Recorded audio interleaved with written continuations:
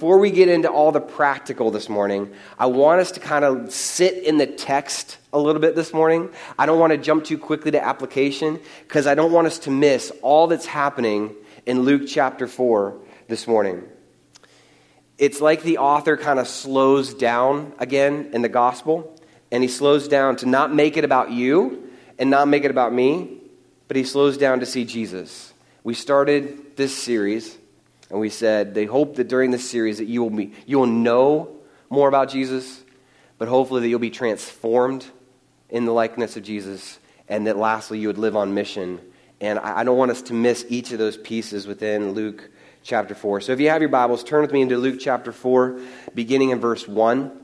And we're going to look through these 13 verses and see how the author intends us to hear it, see what it would have meant to the original audience before we dive into all the applications, okay? So sit with me for a little bit. I think you're going to really gain from this as well.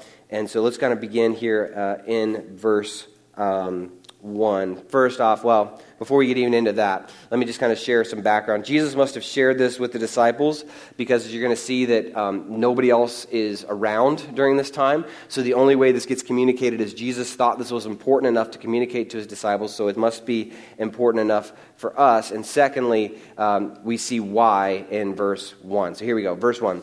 And Jesus, full of the Holy Spirit, returned from the Jordan and was led by the Spirit in the wilderness for 40 days, being tempted by the devil, and he ate nothing during those days, and when they were ended, he was hungry. A couple things. Verse 1 and 2 already are just packed full of some interesting things that Luke wants us to see. First off, we see that Jesus was full of the Holy Spirit. You see that the Trinity was present at the baptism, and Jesus leaves into the wilderness, but he doesn't leave fully alone. He leaves full of the Holy Spirit, and that's very, very important. We're going to end with that as well. It is hugely important to understand that in every single temptation, everything we face, the Holy Spirit's role in our life is vital. Jesus, full of the Holy Spirit. I can think of so many times during my week, and I'm like, when was the last time I woke up and I said, man, if Jesus or if the Holy Spirit is not active in my life today, I don't know what I'm going to do. Most of the times I just run on autopilot. But Christ knew that this was important. This was important enough that the Holy Spirit, full of the Holy Spirit, he returned from the Jordan. That's his baptism. So he's just been baptized and was led by the Spirit. So we see that he's full of the Spirit. We see that the Spirit is leading him into the wilderness. It's taking him to this place where it is going to be difficult. It's going to be very hard. And I don't know what that does to your theology, but I think it really should impact it in a very important way. To know that sometimes God doesn't always call you to good stuff, like the easy stuff, I should say.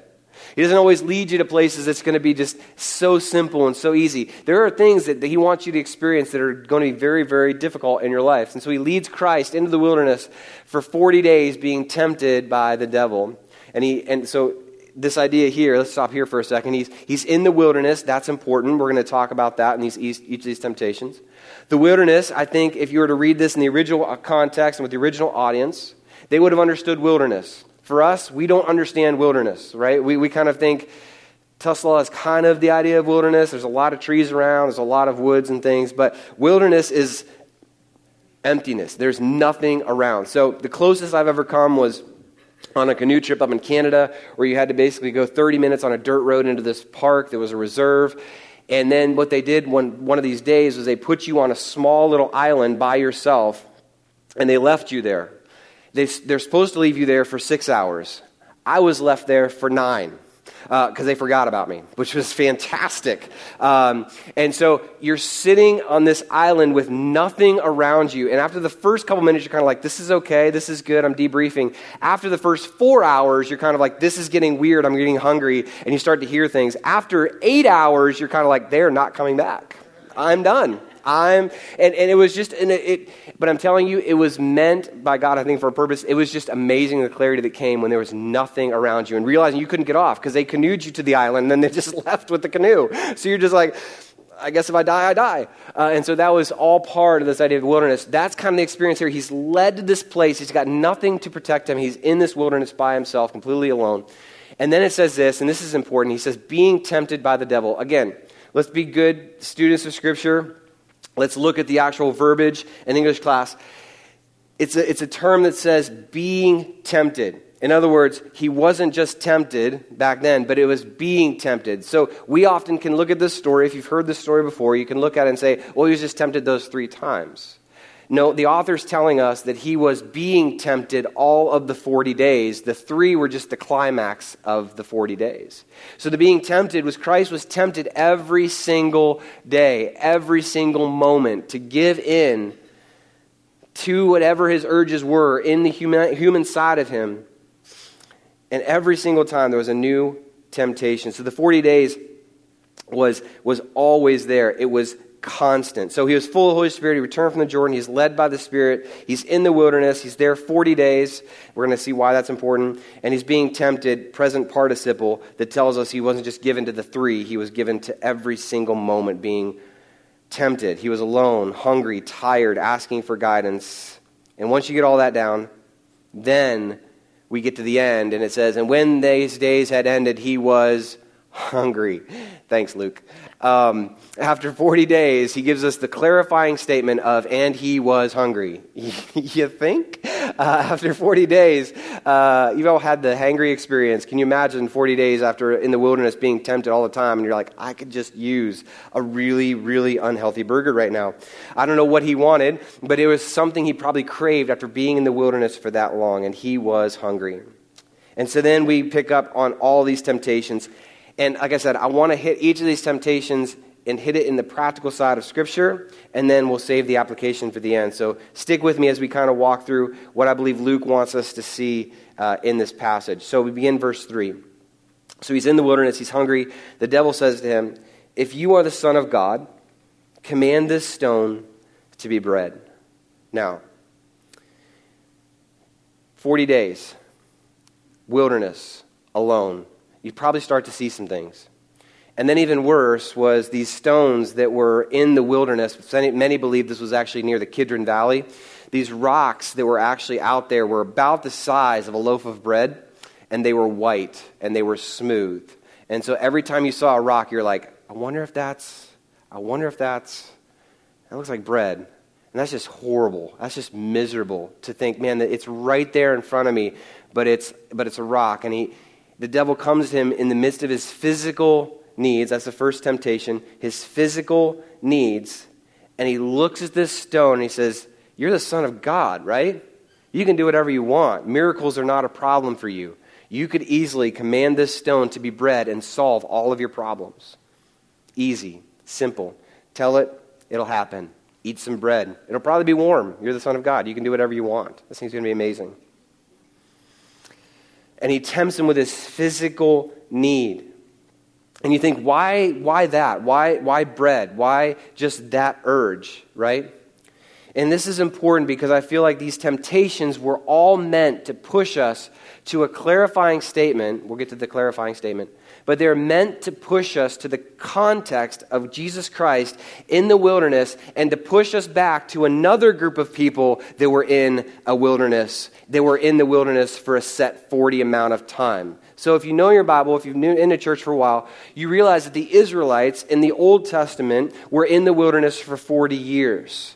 Christ is in the desert for 40 days. As a good Jewish person, you're hearing the story of the temptation of Jesus, and you're like, oh, I've heard this before. This is like when we were in the wilderness for 40 years, and we were hungry then, and we wanted things then, and God sends manna and quail to them in the wilderness, and they're fed. That's the crazy part. They weren't even not eating. They were eating all the time. They were eating so much that they were full every single day. They had enough for what they needed until it came to the point where they were just tired of the same old meal. You've been there. You know what I mean? Like when you get home from the end of the day and your wife or husband or whatever is there and they're like, what's for dinner? Because you've been working and they haven't, or they just got home at the same time, and you hear the wonderful words of leftovers. And you're like, yay, right? I don't know if you're just like me. I'm just like, every time I hear leftovers, I'm like, great. Just because like they're not always my thing. Like we had that before. Why do we need to eat it again? Because we didn't finish it and the whole thing. So we get complaining and we get, that whole thing. Israel was the same way with this quail. We've had quail before. We've had manna before. It's always the same thing. Manna, manna, manna, quail, quail. I'm just sick of it. Can we just have chicken one day or bacon or something? Can we just mix it up a little bit? Jesus is in the desert and he can't eat, much like the Israels in the desert, and they cannot, or they have eaten, but they're just not satisfied. Which brings us really to the heart of the temptation. And all three of these temptations is going to be this one question. And let me dissect it in a minute. But all of this is going to go back to one question. And every single temptation, every single one that you will face, every single one that is mentioned here, we start with physical needs. But every single temptation, I believe, in your life is there. And in every single temptation you will face, it is asking you, are you here for you? Or are you here for him? And you look at Israel, and that was the question before them. Are you here for you and the quail and the manna and the just being fed all the time? Or are you here for him? Christ in the desert was being tempted by Satan by this rock of bread, and he's asking the question, are you here for you or are you here for him? Which is an interesting question to the Son of God, isn't it? Right? It's Jesus, so you kind of factor that in. He's kind of like, both?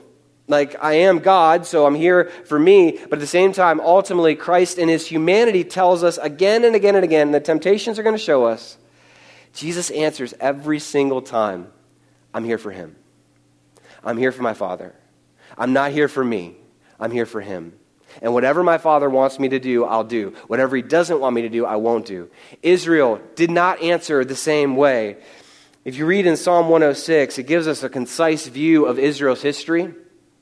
And I'm going to reference each of these temptations back to Israel in Psalm 106. And so in the beginning of Psalm 106, he says this, give thanks to the Lord, for he is good. Praise the Lord. Oh, give thanks to the Lord, for he is good. For his steadfast love endures forever. Who can utter the mighty deeds of the Lord or declare all his praises?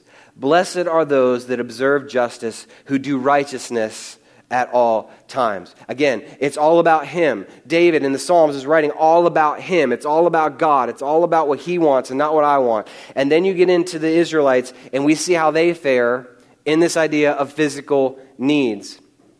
And in this section, in verses 4 and 5, we read this, and you pull that, or I'm sorry, 6 and 8, somewhere in there. Pull this up.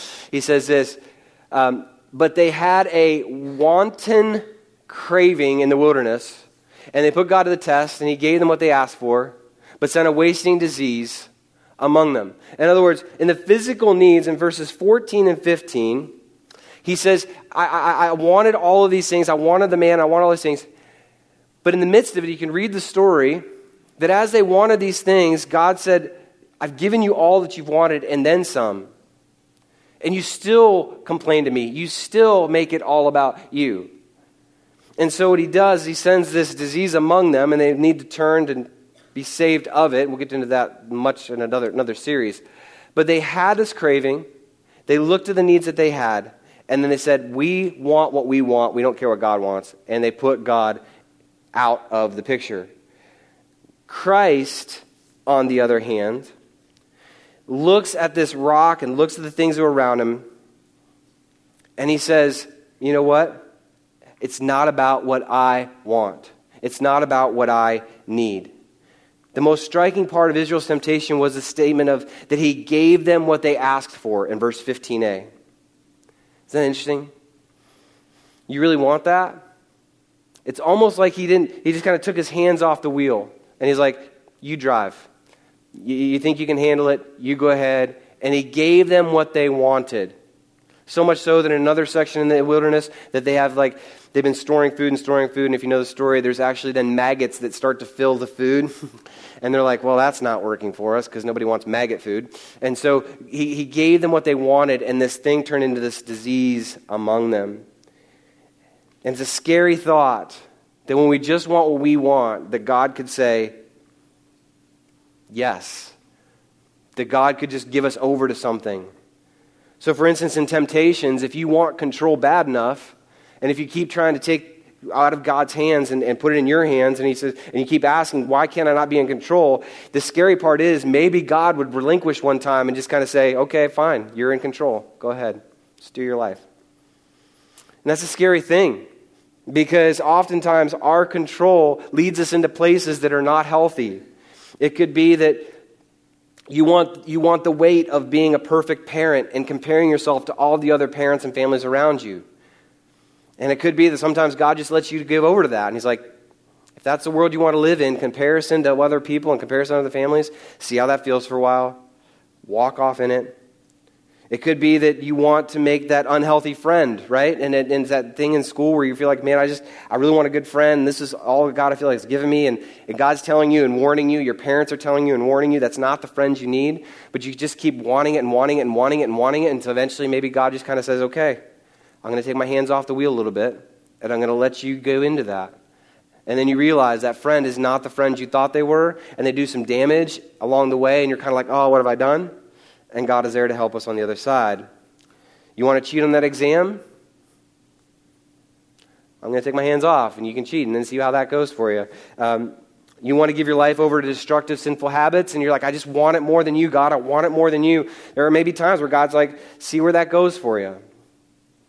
And when we take our hands off the wheel, and he takes his hands off his wheel, when we're in charge, it gets really scary. Biggest one, just personally for me, that I feel like I want and want and want and want and want all the time. I have a propensity, I think, towards this idea of gluttony, and not in the food sense.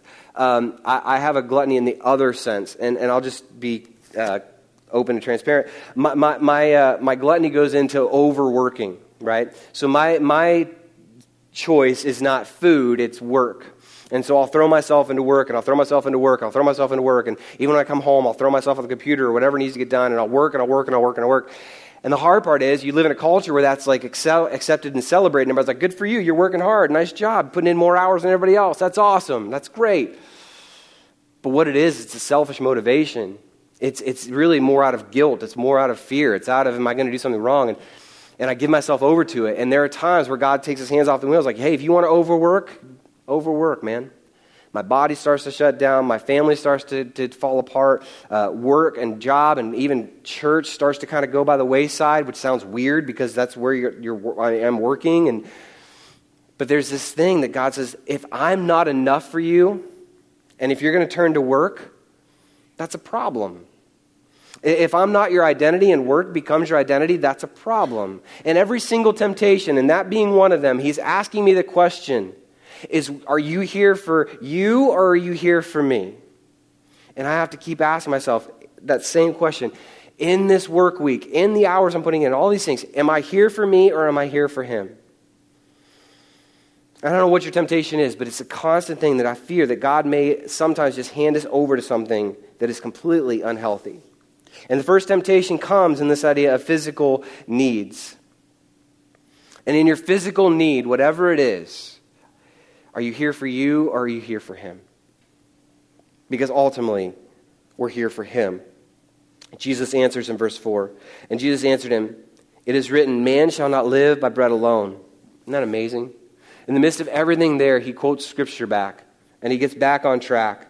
You can almost hear the words later in Jesus' life of there's birds of the air and lilies of the field that are dressed finer than Solomon, right? There are things that he says, do not be anxious for anything, but by prayer and supplication make your requests known to God.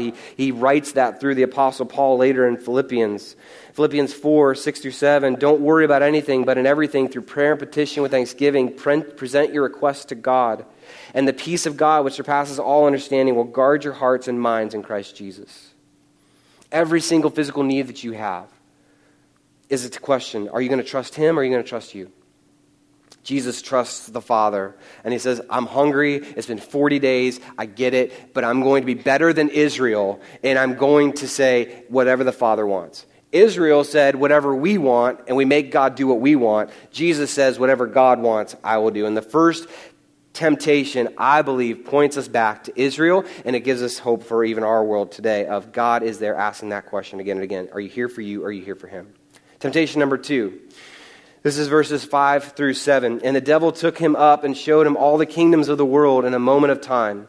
And he said to him, to you I will give all this authority and their glory, for it has been delivered to me, and I give it to whom I will. If you then will worship me, it will all be yours. To which we ask the question, Is that right? Is he lying or is he being serious? Does he have the power? Does he not have the power?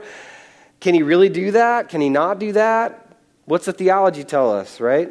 He says, to you I'll give all of this authority and their glory. You want reputation? You want to take out Rome? You want to be the superpower of the day? I'll give it to you. Just worship me and I'll give it to you. Here's the tricky part about Satan, and it's the tricky part about us every single day of our life. It was a tricky part about Jesus. It's a tricky part about Israel in the Old Testament, is he gives you half-truths all the time. He'll give you a half-truth and an accuser, and he's a liar, because here's the truth of this statement. Yes, he is prince of this world. Ephesians chapter 2, verse 2, John 12:31, John 14:30, talk about Satan's power that is here on this earth. That God has kind of given him control over these things, and then we see sin all around us and brokenness around us. He says, so there is power here. And he does have real power. Let's not second guess that. But the other side of this is he has no authority to give it to anyone. All his authority and all his power is governed by God himself.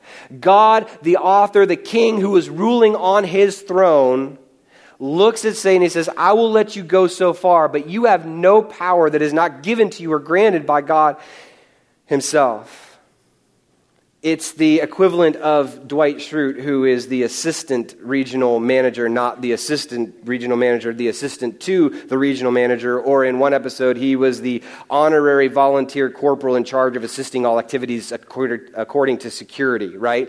It's these titles that sound really big and important, but they really have no power. Satan has power, yes, but it is limited. And he tells a half-truth here. He says, yes, I am ruler of this world. I can do things here. But all the authority that he has is given by God. He has no authority to give this to Jesus. He has no power to give this to him. And so he says, I give you all these things if you will worship me. Here's the other temptations to stake. Not only that he would worship Satan, that's number one, that's huge. But the second temptation in Christ's life had to be this in his humanity. What he's offering him is another way out other than the cross. That's what he's offering. The Israelites, the Pharisees, all saw the Messiah coming and setting up his kingdom on earth and ruling on earth and taking out the superpower of Rome, and Israel becomes the new superpower, right? All the reputation of Israel is known again as it was in the Old Testament, and everybody fears Israel. Israel is the massive power. We can take control. We can take it by force. We are now the ruling superpower of the world. As a nation, we are now the nation. Satan is offering Jesus, you can be that nation, and you don't have to go through all the pain of the cross to get there. All you got to do is worship me. I'll give it to you. We can skip all that part, and you can have what you want right here, right now. The glory and the worship is part of it, but ultimately it's that Rome would go away, the earthly king would reside over the nations, and this was a quick pass to get to the earthly kingship that was going to happen. That all nations would be under the rule of God. That Israel was tempted as well in this way. This glory question in this temptation number 2 is this: glory belongs to whom? Who do we give glory to? Israel was tempted in the same way in the Old Testament, Psalm 106, 19 to 20. In the wilderness, they're given the 10 commandments. They go up on the mountain, and they come down from the mountain. In verses 19 and 20 of Psalm 106, it says, they made a calf in Horeb and worshipped a metal image. And it was kind of a golden thing. It wasn't just metal, but it was golden. He worshipped this metal image, and they exchanged, this is the key, they exchanged the glory of God for the image of an ox that eats grass.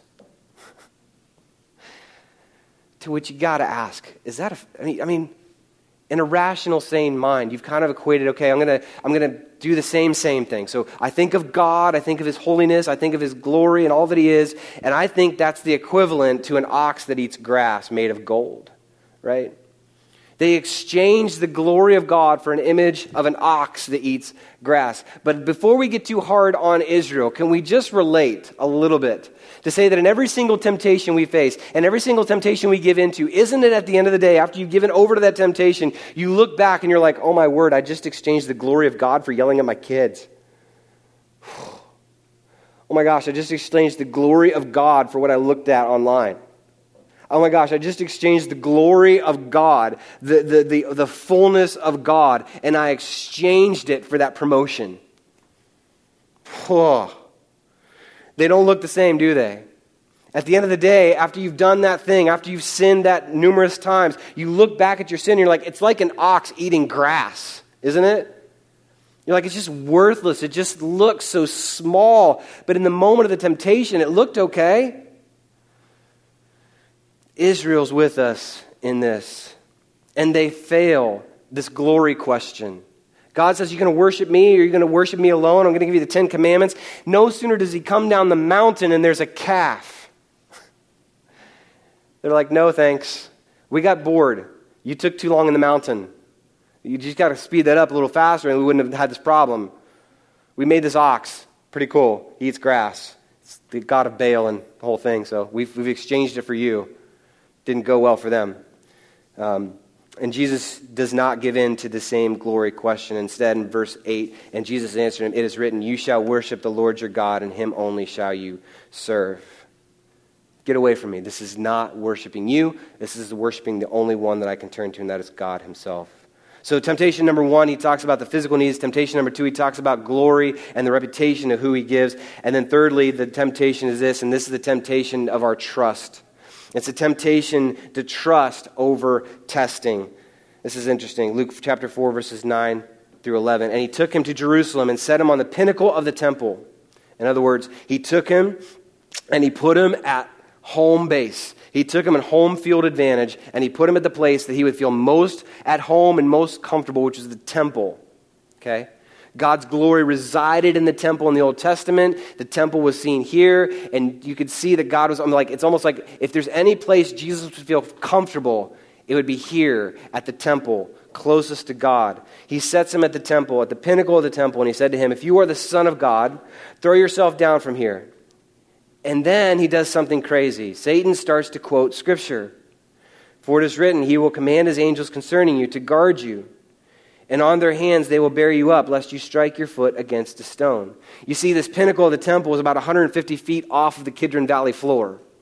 For those who have a height problem, it would have been an issue. 150 feet, you ain't going to make that. I mean, your humanity, you ain't going to make it. It's going to be over. And he says, just test God's goodness. See what he does.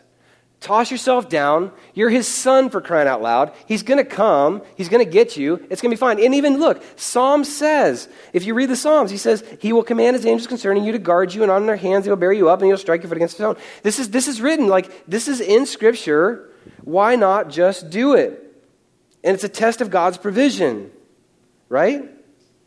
Not really. It's kind of a test of God's not only provision, but really it's about his abilities. And you think, okay, did he misquote Scripture? Did Satan just kind of twist this a little bit? Here's the interesting thing. Not really. If you read 91, 9 to 12, he says, because you have made the Lord your dwelling place, the Most High is my refuge, no evil shall be allowed to befall you, no plague come near your tent. For he will command his angels concerning you to guard you in all your ways. On their hands they will bear you up, lest you strike your foot against a stone. He's quoting it. It's right. But here's the thing. The motive is what's at stake. And it's a question and a statement I would say to us, be careful tossing out Scripture at people because it seems accurate. Be careful just tossing out a verse here and there without knowing context, without knowing what's behind the passage. And he does this to test him. This has nothing to do with Satan's belief in Scripture. This has nothing to do with it. This is just him trying to manipulate the situation to see, look, it's in the Bible. Look, God said it to you, so just go ahead and do it. It's no big deal. Israel had the same thing.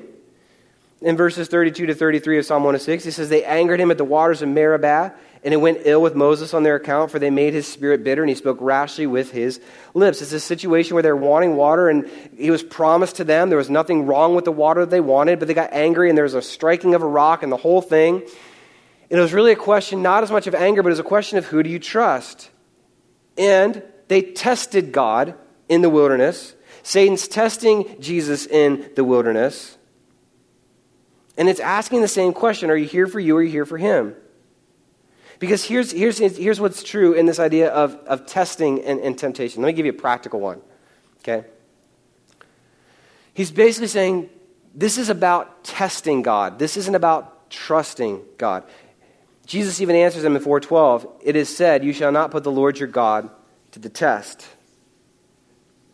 both Moses and us. The temptation is to turn God into our own little magician and our miracle worker. And to put it practically today, it's a thing of saying, God, I just need a sign. God, I just need a visible symbol. God, I just need this. God, I just want this. Now, can I just be real and transparent again with you just for a second? When I studied this, when I was putting this together, I was drawn back to this building stuff and the process and things like that. And God in His graciousness, there was very specific answers to questions, right? We talked about that. There was this very specific answer to prayer requests, and He answered very tangibly in that way. But I think the difference is this. It's not just that God won't answer specifically. It's when we test Him to say, if you do this, then I'll do this. If you show me this sign, then I'll follow you. You see it all the time in those who don't really want anything to do with Christ, and it's just this thing of like, well, if He would just come down in physical form, then I could believe. If you just toss yourself off the building, He's going to come for you. If God would just if He would do this, then I'll do this. We make it this transaction kind of thing. And it's not about trusting Him, it's about putting Him to a test. And He says, we are not to do that, which is a biblical statement. And it's a different temptation than we've ever thought of. I thought of that with the building and everything else. I'm like, God, please, I want to trust you. I don't want to have to put out fleeces like Gideon. That's a whole other story. We'll get into that later. But I don't want to have to put out fleeces like Gideon to test you every single time. I want to just trust you without saying, if you show me this, then it'll be proof, and therefore I'll do it. Faith is trust in what is unseen. And in God's graciousness, He'll answer those prayers at times for us. He'll show us those things that we are testing Him in. But ultimately, Jesus is saying here, and it's to understand that even Israel, God is not here to do the magic tricks. God's not here just to do the miracles. And I think that's where so many movements get caught up in these ideas of miracles and signs. And if God would just, and He's visible because He's doing all these miracles and signs. It's trust. It's trust. Jesus did not need to see Him pull him out of a 150-foot free fall to trust Him. Jesus did not need to see the water come out of a rock in the Israelite time. Jesus knew the heart of His Father. Jesus knew His compassion, His love, and His perfection, which is really the question again today. In every temptation you're being asked, are you here for you or are you here for Him? And in every single instance in the temptation, Jesus was referring the temptation, one, practically back to the Old Testament, practically back to Israel's failures in the 40 years in the wilderness. And He's showing the nations and He's showing us that what Israel couldn't get right in 40 years, the Son of God will get right in 40 days. What Israel continued to mess up time and time and time again in their humanity, Jesus is different. Jesus is the Son of God in His humanity, and He answers every single time. I'm not here for myself and my own humanity and my own wants. I'm here for the Father. And if the Father says do it, then I'll do it. But if He doesn't do it, then I won't. You shall not put the Lord your God to a test. And when the devil had ended every temptation, he departed from him until, again, an opportune time. And you'd see Him again come in the garden. And you see Him come and ask the questions, is God really going to be here for you? Is God really going to see you through this? Every single temptation is like that. Satan is going to continue again and again and again, ask the same question that he asks in Genesis. Is God really good? Because if He is, would He really do that to you? Would He really put you through something like that? The Bible says this, and it could even give you a chapter verse that's out of context, and you're just like, well, I guess that's true. Instead, it's a trusting and saying, I am not here for me. I am here for Him. And every single temptation is that. And can I just say as we close, I am thankful that as we look at this, I don't need to give you a bunch of practical, okay, get an accountability partner, get the time, get the safeguards, do all that kind of stuff. If you want to know all the details and specifics about how to hit your single temptation, great. Talk with me. Talk with somebody else about what your temptation is, because here's what I know about temptation. Let me give you one practical. This is going to be your best practical of temptation I'm going to give you all morning. You want to get practical in beating your temptation? Let me give you one thing that'll help. Confess it. Say it out loud to somebody else you trust. You want to beat temptation? Be honest. Say something about it. Confess it, because otherwise you're just going to continue to hold it inside. It's going to be you. It's just a sin between me and God, right? We make up this Christian thing of like, it's just an unspoken.